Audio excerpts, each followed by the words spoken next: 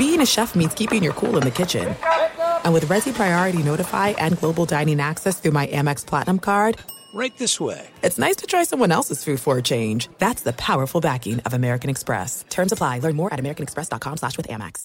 Enjoy all your favorite sports like never before at BetMGM. Signing up and playing is so easy. Simply sign up using code Buckeye and receive up to $1,500 back in bonus bets if you don't win your first bet. When you register with BetMGM, you can get instant access to a variety of parlay selection features, live betting options, and the best daily promotions in the business. And with BetMGM at your fingertips, every play and every game matter more than ever. Place your moneyline, prop, and parlay bets with the king of sportsbooks today. Sign up using code Buckeye and receive up to $1,500 back in bonus bets if you don't win your first bet. That's right, up to $1,500. Again, sign up using code Buckeye and receive up to $1,500 back in bonus bets if you don't win your first bet. BetMGM and GameSense remind you to play responsibly. 21 plus and present in Ohio. Subject to eligibility requirements. Rewards are non-withdrawable bonus bets that expire in 7 days. Gambling problem? Call 1-800-GAMBLER in partnership with MGM Northfield Park. That's 1-800-GAMBLER.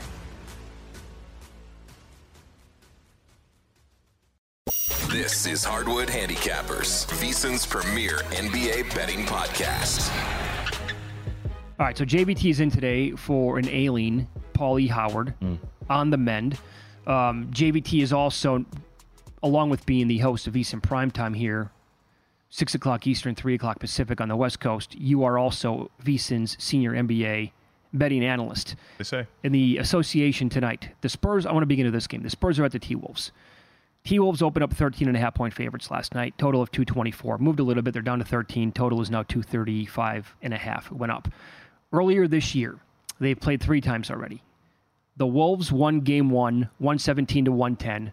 They did not cover. They were laying 7.5 points in that game. They won their second meeting, 102-94. Did not cover. They were laying 11.5. The third time they played, the Wolves were laying 10.5. They lost outright to San Antonio, 113-112. Again, tonight laying a big number against a bad Spurs team. JVT, is there something about this matchup that it doesn't suit the Wolves well against the Spurs? What is it in your opinion? Yeah, I think that might be it. I mean, it might just be a symptom of looking past an opponent as well. If it's the lowly Spurs, when you have a bigger fish to fry, depending on where it fell in the schedule. I know that the second matchup, the one you mentioned, was like 102-90 something, whatever it was. Yeah. I've bet these matchups under, and I think that might be a potential here today. Now, the question is, are you going to get Rudy Gobert? Because Rudy Gobert is questionable with an ankle sprain tonight. And if he's not going to play, and we've seen the total go up from, I saw an overnight of 223.5 up to 225.5. I think that explains that if Gobert's not going to be out there, this opens up quite a bit here for San Antonio. You can get to the rim. There's obviously not all of that length that you're going to have to deal with. Naz Reid, who you would assume would start there, is not going to have the same presence defensively. If Gobert plays, though, I would keep my eye out for whether or not that's going to happen. And if that's going to happen, bet this thing under, because he's worth quite a bit. And we're seeing in faraway places totals up to 226. This should come back down to around the open, or maybe even a little bit lower, about 222.5. So that's what I'd be looking for here today. I want to ask you this as a follow-up. I did blind resume. We did yesterday on the show, comparing 2 players in the market to win Defensive Player of the Year. And it was Rudy Gobert versus Victor Wembanyama. The mainstream numbers, right? Yep. It's not even close. Victor Wembanyama blows Rudy Gobert out of the water in almost every single category. The counting defensive stats, yep.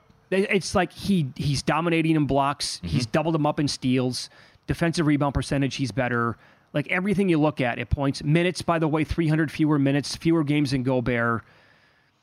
Does that mean anything to you? I mean, Gobert's a minus $7 favorite to win this award. And as my buddy who put it, again, I keep pointing this out because the Wolves are so good this year. I have a friend who's watched, no joke, almost every T-Wolves game since they came into existence. He loves loves the organization. This is his favorite team in all sports. He said the reason why Rudy Gobert is so good defensively is because he has so many elite defenders in front of him. He just pointed out this team is completely loaded with awesome guys on the perimeter who you get locked up pretty much every single game, and that helps Gobert.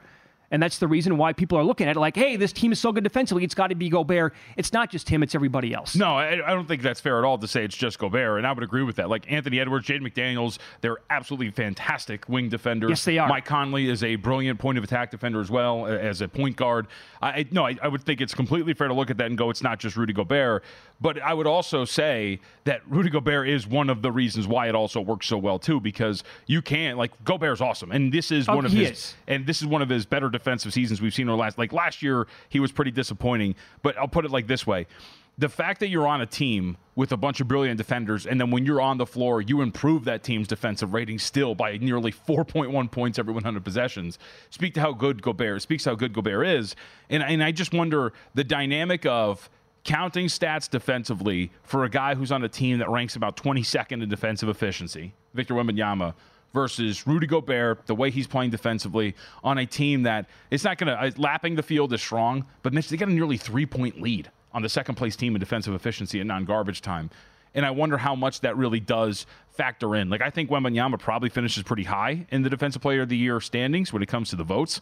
But I find it hard, to that dynamic, right? Giving Defensive Player of the Year to a guy who is on a team that is a very below-average defensive team overall. How about if his teammates are terrible at playing defense? I mean, I would say that's fair. But Rudy Gobert was on a team that had a bunch of guys that were terrible on defense. It was the Utah Jazz, and they were still a top 10 defense in the NBA, right? You can still impact a team defensively in a very positive manner. And for me, I'm just saying, I wonder how that impacts the voters who look at this, right? Because there are some voters who are somewhat simpleton and go, oh, he's got a lot of defensive rebounds and blocks. I'll vote for that guy. Sure. Well, I would also come back and say, here's what's going to drive me nuts. When the Spurs improve in the next couple of years and get better players around Wembanyama, which also means better defensively. And as a team, their numbers are going to be much better than what they are now. And who knows, maybe top 10, top 5 in the NBA. And Wembanyama's numbers come down. They're not as good as this year. It's going to be like, look at this guy, though. Brilliant defensively. He's the reason why he made the defense overall better. No, it's not. You got better players defensively around the guy. And it's fair. I mean, you look at it, Victor Wembanyama on the floor, their defensive rating improves by 10.3 points every 100 possessions when he's out there. He's been brilliant. I don't think there's really any question. And you're right, for those who are, that's insane, given how much they improve when he's out there defensively. But I do think, again, because when you handicap these awards, you're handicapping how people are going to vote, not just looking at these guys and saying, all right, this guy deserves it. And I still feel like there's a lot of analytical nerds and the people who watch this game who are going to default to giving this to Rudy Gobert. Oh, they will. For the Minnesota, I'm sure. You know what I mean? I just think for him to be a $7 favorite now is... Oh, I agree. The probability I don't think should be that high. I don't think his gap over the field is not that big. Mm-hmm. I wanted to run this one by you as well. Is there anything to this? Rockets are playing at the Thunder tonight. Both these teams, Thunder and Wolves, tied for the 1 seed right now in the Western Conference. OKC is a 10.5-point favorite. They are 20-9 ATS at home, best in the league. Rockets on the road are 9-17-1 against the spread. Did you know this?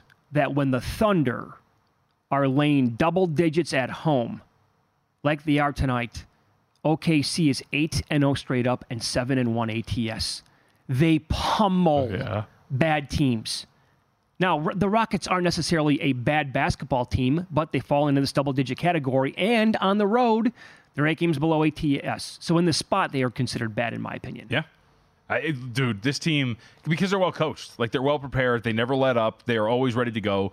And what I think is the interesting wrinkle here for the Oklahoma City Thunder is you're starting to kind of see that Mark Daigneault's kind of going all right, let's switch things up here a little bit. We saw Josh Giddey come off the bench in the second half against Los Angeles Clippers in a very big game.